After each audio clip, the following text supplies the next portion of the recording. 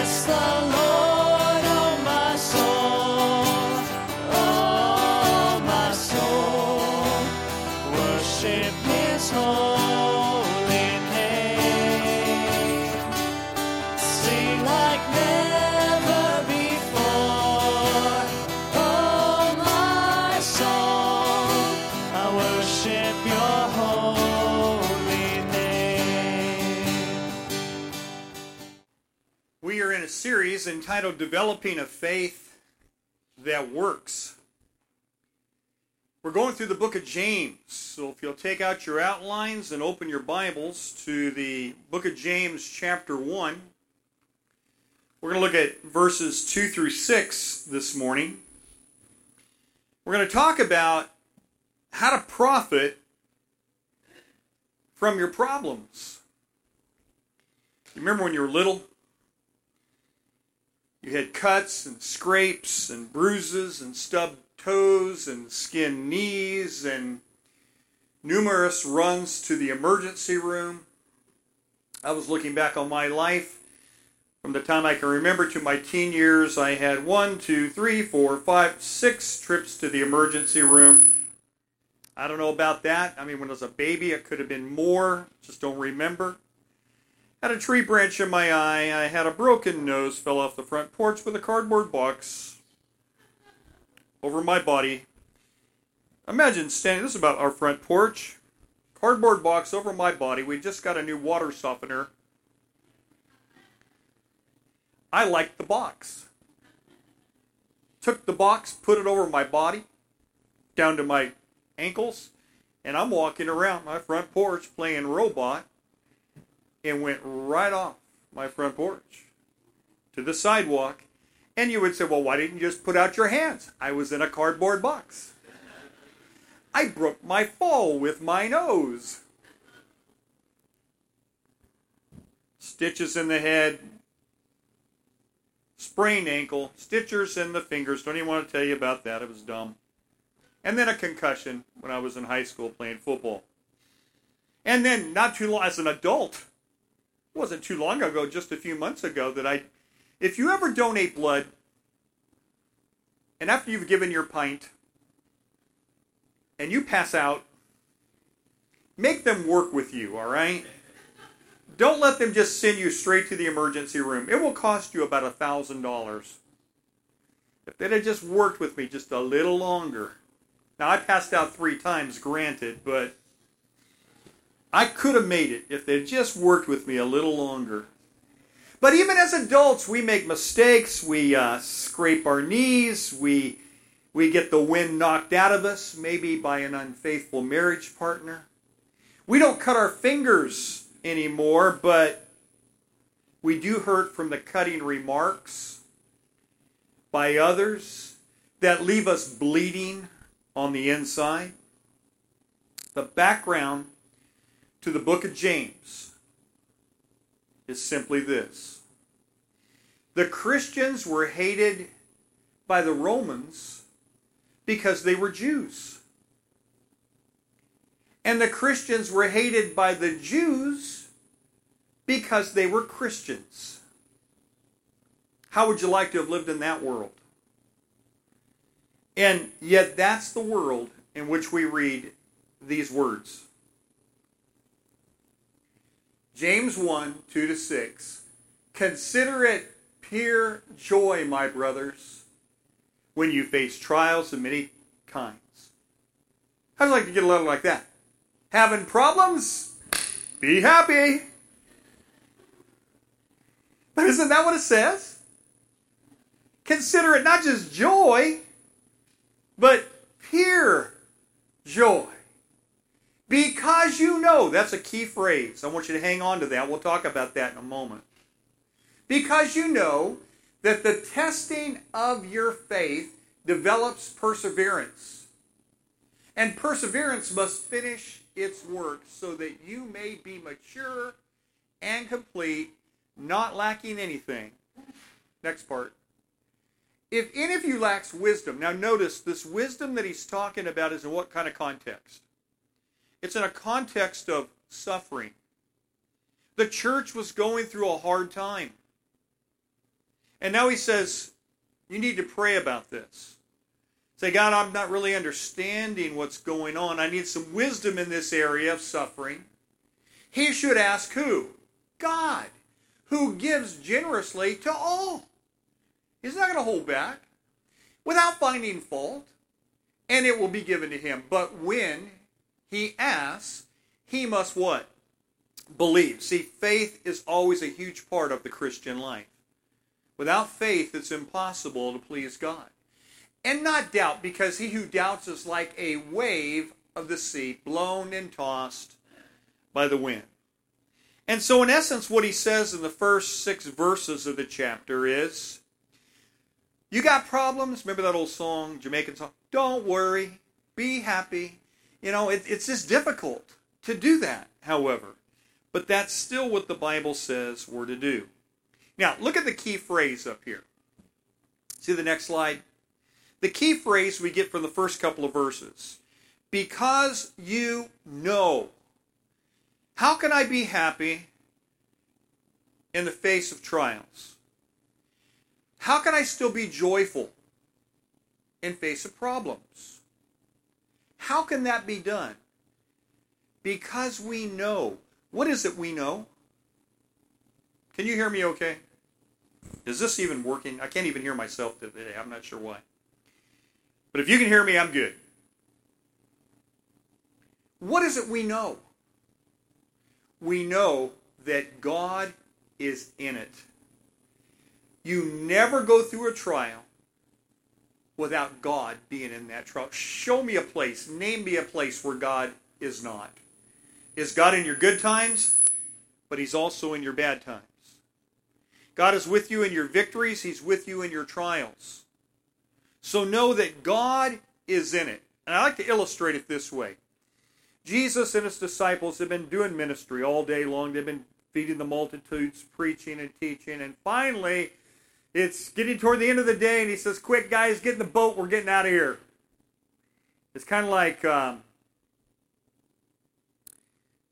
and I are going on vacation right after the service is over. Honey, no more shaking hands. The car's going. I've already got it started. The air is... Let's go. Poor person grabs you. Get in the boat, Jesus says. We're going to the other side. Man, they hop in, and it starting to sail across. Where is a sailor most at home? On the sea. These guys know what they're doing out there. These guys love it. They're on vacation, and they're floating, sailing across to the other side, just as Jesus had promised they would do, right? Now, what's Jesus decide to do in the meantime? Take a nap. He's tired. He's God. Well, God never gets tired. Well, He does when He's in a human body. He wasn't just 100% God. He was 100% man. And He felt everything a man feels. Fatigue and tired. And so He takes a nap. And the Bible says, without warning, suddenly. How do storms come up? Suddenly. Without warning. Boom! A huge storm arises. The word for storm is seismos in the Greek. It's the word we use for seismology, which is related to what? Earthquakes. We know about that in Southern California. It's an earthquake, kind of a storm. And what's Jesus doing? Sleeping peacefully in the hull of the boat. But they're beginning to panic. Remember, it takes a lot for a sailor to panic. They're at home on the sea, and when they're afraid, and you're not a sailor and you're in the boat, you'd better be afraid. And they know where to turn.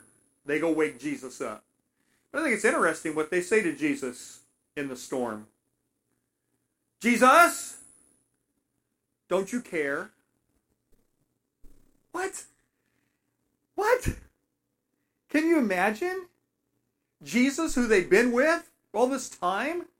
The miracles He's performed? The Bible studies He's led them through? They know Him really, really well, and the question they ask is what? Don't you care? Look at this storm we're in. Look at this mess we're in. Look at this problem we're in. Look at this trial we're having. Now, we would never do that if we were going through a trial, right? We'd never look up and say, Jesus, don't you care? We'd never do that, right, as Christians? We just trust Jesus all the time, right? Well, these guys were not like us. They were just disciples learning. And Jesus said, what are you talking about? If you knew everything that Jesus knew, I guess maybe you wouldn't be afraid. Let me ask you a question. Does this book that I'm holding in my hand say Jesus is going to die on a boat or on a cross? A cross. Is he going to die in the storm in this boat? No. What did Jesus tell them when they hopped in the boat? We're going to the other side. Has Jesus ever told one single lie as you read this book? No. Hop in the boat. We're going to the other side. I'm going to die on a cross, not in a boat. So where's the safest place on the Sea of Galilee? With Jesus in that boat in the storm. Are you getting this? Okay. So the next time you go through a storm, I want you to remember this lesson. That if Jesus is in it, because you know God is in it, you're safe. You're going to be okay. You're going to make it to the other side. What's our other side, folks? Heaven. You just keep faithful. You're going to make it to heaven because God is in the boat with you. Quickly, 4 facts that we need to know. 4 facts of life that we need to know. Number 1, problems, or we could easily say storms, are inevitable, right? You're going to have problems in life. There's no getting around that, folks. James is clear. Jesus never promised fair seas for every sailor that joined his navy, did he? He said, just follow me and your life will always be good. If you had a bad marriage, it's going to instantly be good. If you had financial problems, they're all going to go away. And your kids are going to rise up every morning and call you blessed. You know what? I'm there. Sign me up. He didn't say anything like that. He said you're going to have trials and hardships and all the things that I went through, you're going to go through. But you're going to make it safely where? To the other side. In the meantime, have faith. Be faithful. Don't do anything foolish. Don't be careless. But have faith. Notice the text says, is there a text with this? Yeah, there it is. Whenever you face triumphs. Now notice what it says. Does it say, if ever you face triumphs? It says, whenever. Not if you're going to face trials, but when you face trials. In other words, trials are inevitable. You're going to have them. Jesus is totally upfront and honest about that. If you don't have a problem, you need to check your pulse. Because here's what I know about every single one of you. You've either just come out of a problem, you're about to go into a problem, or you're in a problem right now. And those of you that just come out, you're going to come out stronger. And if you got a little respite, guess what you're supposed to be doing? Helping the rest of us that have problems or going into a problem. And I've noticed that God doesn't have the whole church have a problem all at the same time. Usually he kind of breaks it up a little bit because we're a family, right? And I've noticed, even looking back at my own family, rarely is Jane sick and I am too. Or rarely am I sick and she's sick. I don't know how that works. I go, how you didn't catch this? Back in January, I had about a month where I was really bad. 3 days in bed. 3 days in a row. And they wrote my days off. Bummer, huh? Right? Couldn't be a work day. I woke up with the worst backache I've ever had in my life. But you know what? I don't know how she didn't get that. Well, God just has a way of, making the family function and work. Sometimes it doesn't always work that way, but usually it does. Problems are inevitable. Whenever you face them with faith. Number 2, problems are unpredictable. Notice this. Whenever you face triumphs. You know what that word face in the Greek means? It means to fall into. Do you remember the story of the man who walked down on that road from Jerusalem to Jericho, and he fell among thieves? It's the same word. Unexpected, wasn't everything's going just fine. You ever have a day, boy, it's going to be a great day, great day, great day. Boom! You just get rear-ended. Get a flat tire. Pull over to the side, and you're out in the middle of the desert. Happened to me. It's going to happen. Problems are inevitable. They're unpredictable. When you face trials, when you face problems, they are unexpected. Trials are unpredicted. And that's a good thing. Because if you could plan all of your trials, you never would get around to planning them. If God came to you, Diane, and said, I'm going to give you 6,000, you shook your head, so I'm looking at you, 6,333 trials in your life. Now, I'm just going to leave it up to you. You're going to live X amount of years. Now, you just work those trials into your life. Think Diane's ever going to get around to it? Nah, and neither will you. I can remember having 4 flat tires in my lifetime. Every single one of them was unpredicted, and every single one of them was very inconvenient. Like I say, one way out in the middle of the desert, in a motorhome. What a bummer. And you say, okay, Bruce, you're only going to get 4 flat tires. Some of you go, man, I've had like 15. Okay? Well, I buy new tires when I buy a set of tires, all right? So they last me a little longer. But let's say you don't. You had 15. That is a real bummer, but let's just say God says, work those into your life, will you? I would never get around to it. I hate flat tires. I hate all that goes with it. I hate the problems. I hate how they, on the motorhome, what it did, it actually ripped the wheel well. When that rubber comes off of those dudes at 65 miles an hour, it, whoo, right through the floor of my motorhome. Bummer, huh? First, now, just work that into your day, whatever you want that to have. Just work. Never going to get around to that. And neither are you. So therefore, God doesn't give us that option. They're unpredictable. Very inconvenient. Number 3, problems are variable. Notice the text. Trials of what kind? Many kinds. And let me tell you, there's all different kinds of trials that you're going to go through. Different shape problems, different size problems. There are more than 31 flavors of problems that will come into your life, let me tell you right now. And some problems are custom made just for you. We're going through the study of the life of Joseph. And it's a Max Lucado study. It's called You Will Get Through This. It's a very good study.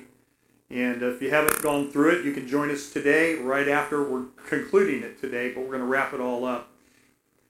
I believe some problems are custom made just for you.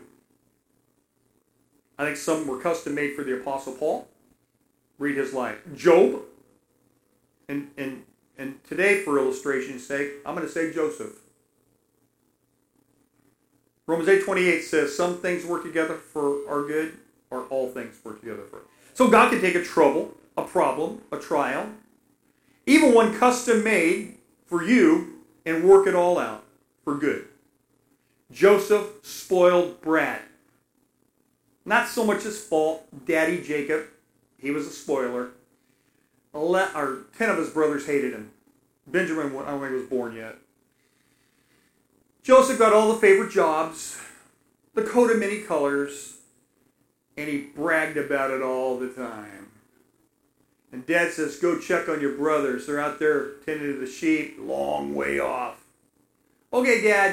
And he's out there, sees his brothers. I can just picture Joseph with a clipboard in hand, takes his pencil out. All right, Reuben, what's been going on here? What do you got? Give me a checklist. Tell me what you... And you know what? They take that little kid and they throw him in a pit. And they're going to kill him. Until they see some Ishmaelite traders come along and they say, hey, let's make some money out of this. Why kill him? Let's get some money. And they sell him for 20 pieces of silver. And he goes off into Egypt. I think that was custom made for this little spoiled brat. And now he becomes the slave. He becomes the servant. But you know what? God's hand is upon Joseph. See, in your trial, God is what? In it. He doesn't leave you alone. And he becomes the number one slave over all of Potiphar's house. But he's still a slave. Number one slave, still a slave.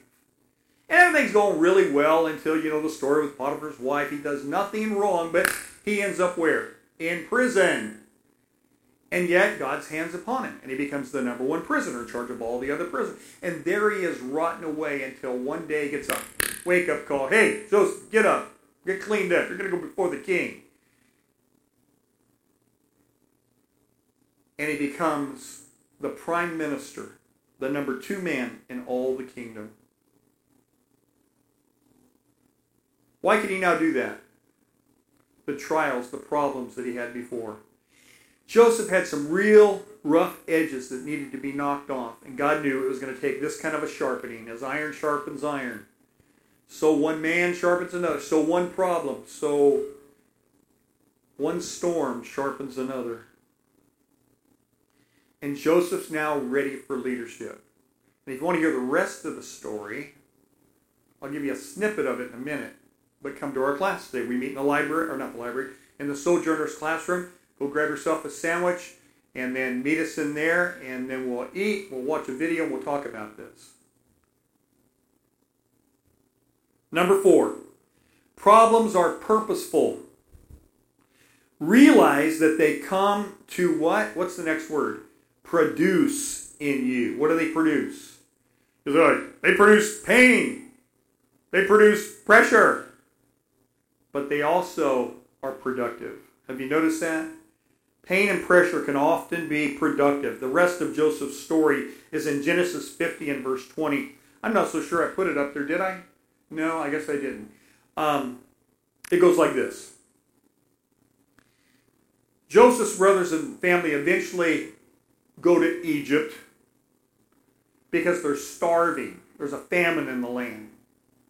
And they go before Joseph, but they don't recognize him as Joseph. Years have gone by. He was a 17-year-old boy when he went. He's like a 30-year-old man now. Looks like an Egyptian. Walks like an Egyptian. Talks like an Egyptian. All right? So they don't recognize him. But he recognizes them. Last time they saw him, he said, "Please don't throw me in this pit." Boom. Going in the pit. "Please don't sell me into slavery." You're going into slavery. He knows them. But you know what? If you read the rest of the story, he forgave them. And gave them the land of Goshen. And they're being fruitful and multiplying, and everything's going real well. And then one day, Dad dies. Who was Dad? Remember Jacob?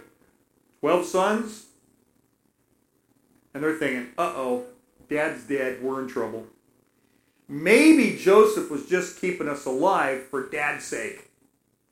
And they're in the land of Goshen, but where does Joseph live? He's in the palace, man. He's in the city. He's running things. He's the big shot.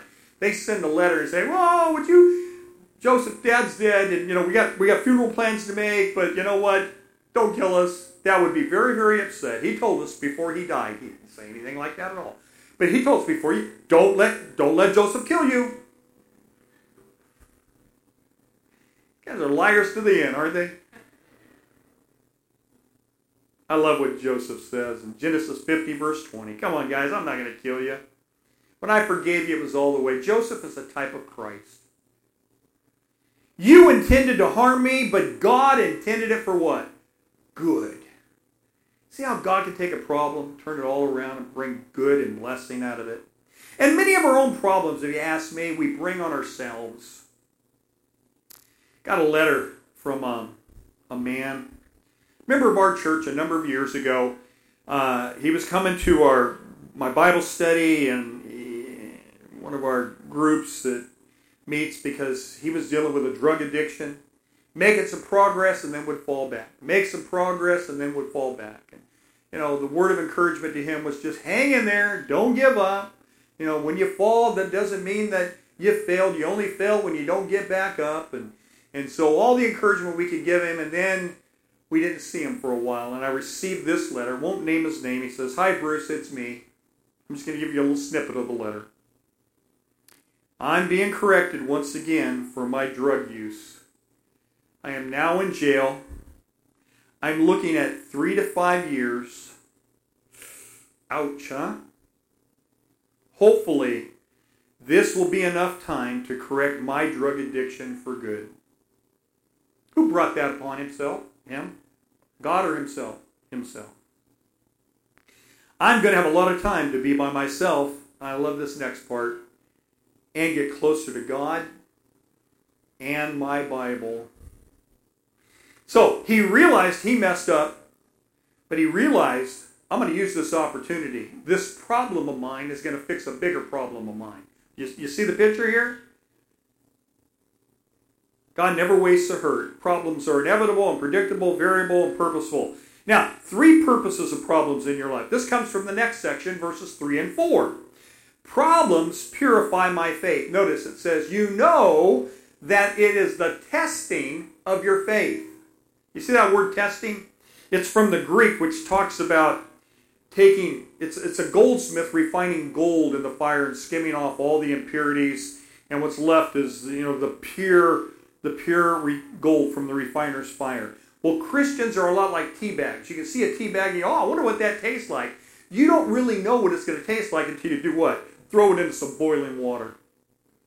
And I don't know what you taste like. You don't know what I taste like until you get thrown in some boiling water. And you go, ouch! But then sometimes that's when the flavor's released, right? And you come through this thing, smelling really, really good. Tasting really, really good. It's kind of like steel. I don't know much about steel. I'm not a metallurgist, but there's one over here. I understand that when you heat it up and quench it through a process of whatever they call it, it gets harder. And I don't understand all the ins and outs of it. I just know it does. And when I get heated up and I get tested and I come out on the other side of a trial, I get stronger too. All the problems I've had in my life, and I look back on them, I would not trade them in because I know I am stronger today. And so are you. Number 2, problems fortify my patience. Notice, the testing develops something. What does it develop? See that word perseverance? Perseverance means, hey, have you ever, any of you joggers, or I know some swimmers, someone said, Bruce, start swimming. It's good for your back. And so I did. And we have a little community pool in our neighborhood. And I'm the first one there in the morning because I don't want anyone to see me. And I remember the first time, actually for the first few times, I just went in the jacuzzi. This felt good. And then they said, well, you got to swim. Okay, well, jacuzzi's not quite swimming, even though I'd wiggle my legs and stretch and do a few things. So I swam from one end to the other. I went, wow, that's over. Got out, rinsed off.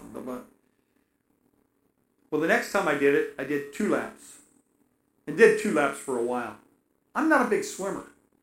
And then 3, and then 4, and now each time I push myself a little bit more. Now, a lap is that in and then back. Not the hugest pull in the world, but it's, from this row to that row in the back. And after 3, I was huffing and puffing. After 4, huffing and puffing. I'm up to 10, guys. Perseverance does what? Makes you stronger. Back's feeling better.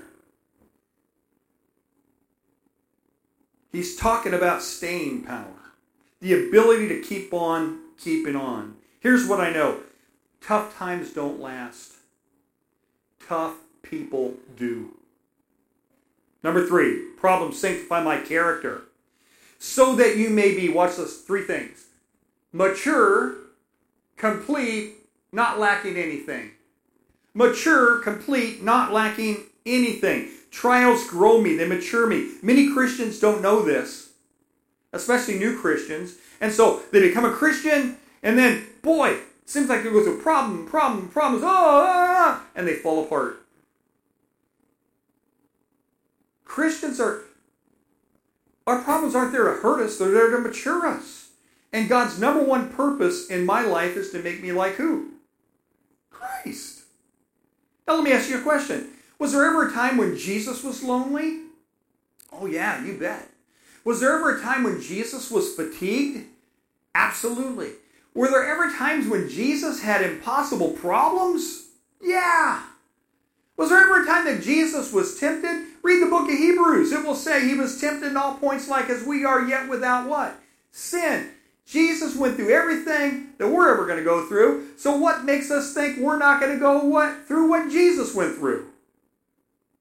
If we want to be like Jesus.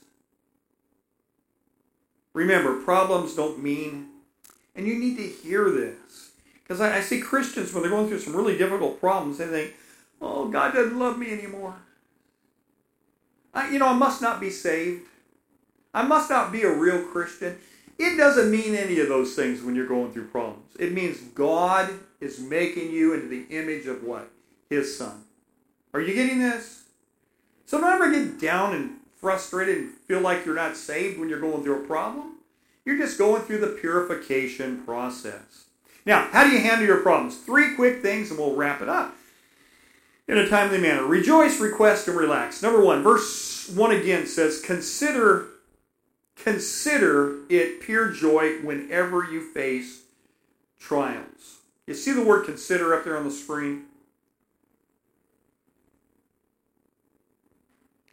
It means deliberately, on purpose, choose to have a good attitude when I'm going through a bad time. That's what it means. If you're going to consider it pure joy, you got to choose to consider it pure joy. You deliberately, on purpose, choose. Now, he's not saying fake it till you make it. God never expects you to deny reality. And we don't rejoice for the problem, but we rejoice in the problem. Because we know what? We've already learned this. God is in it. And he's in it for our growth and his glory. Does that make sense? Request, verse 5 says, if you lack wisdom, now remember, it's in a context of suffering, you should ask God, who gives generously to all without finding fault, and it will be given to him. Now, here's what you don't ask. You don't ask why. I mean, you can. Probably won't do you any good. And read the book of Job. I think for like about 38 chapters, Job says, why me, why me, why me? You know what a whole better question would have been? God, what do you want me to learn? So you don't ask why, you ask what. And then thirdly, you relax. Verse 6, but when he asks, he must believe and not what? Doubt. You believe. That shows faith.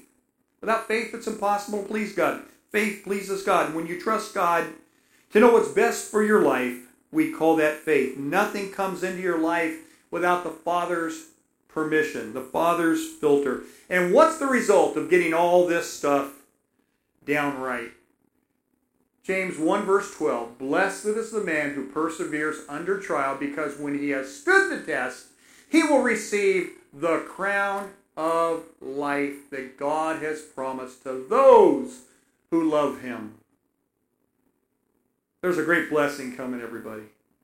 You don't know the half of it. You're not going to be in heaven 5 seconds to go, wow, what was I complaining about? Why was I so worried? Why was I so upset? There's a crown of life coming. There will be a reward to all the people who quietly put up with difficult situations and develop the character that Christ is trying to develop in their lives. They will receive a crown. Who's the they? Who's the they? You. Me.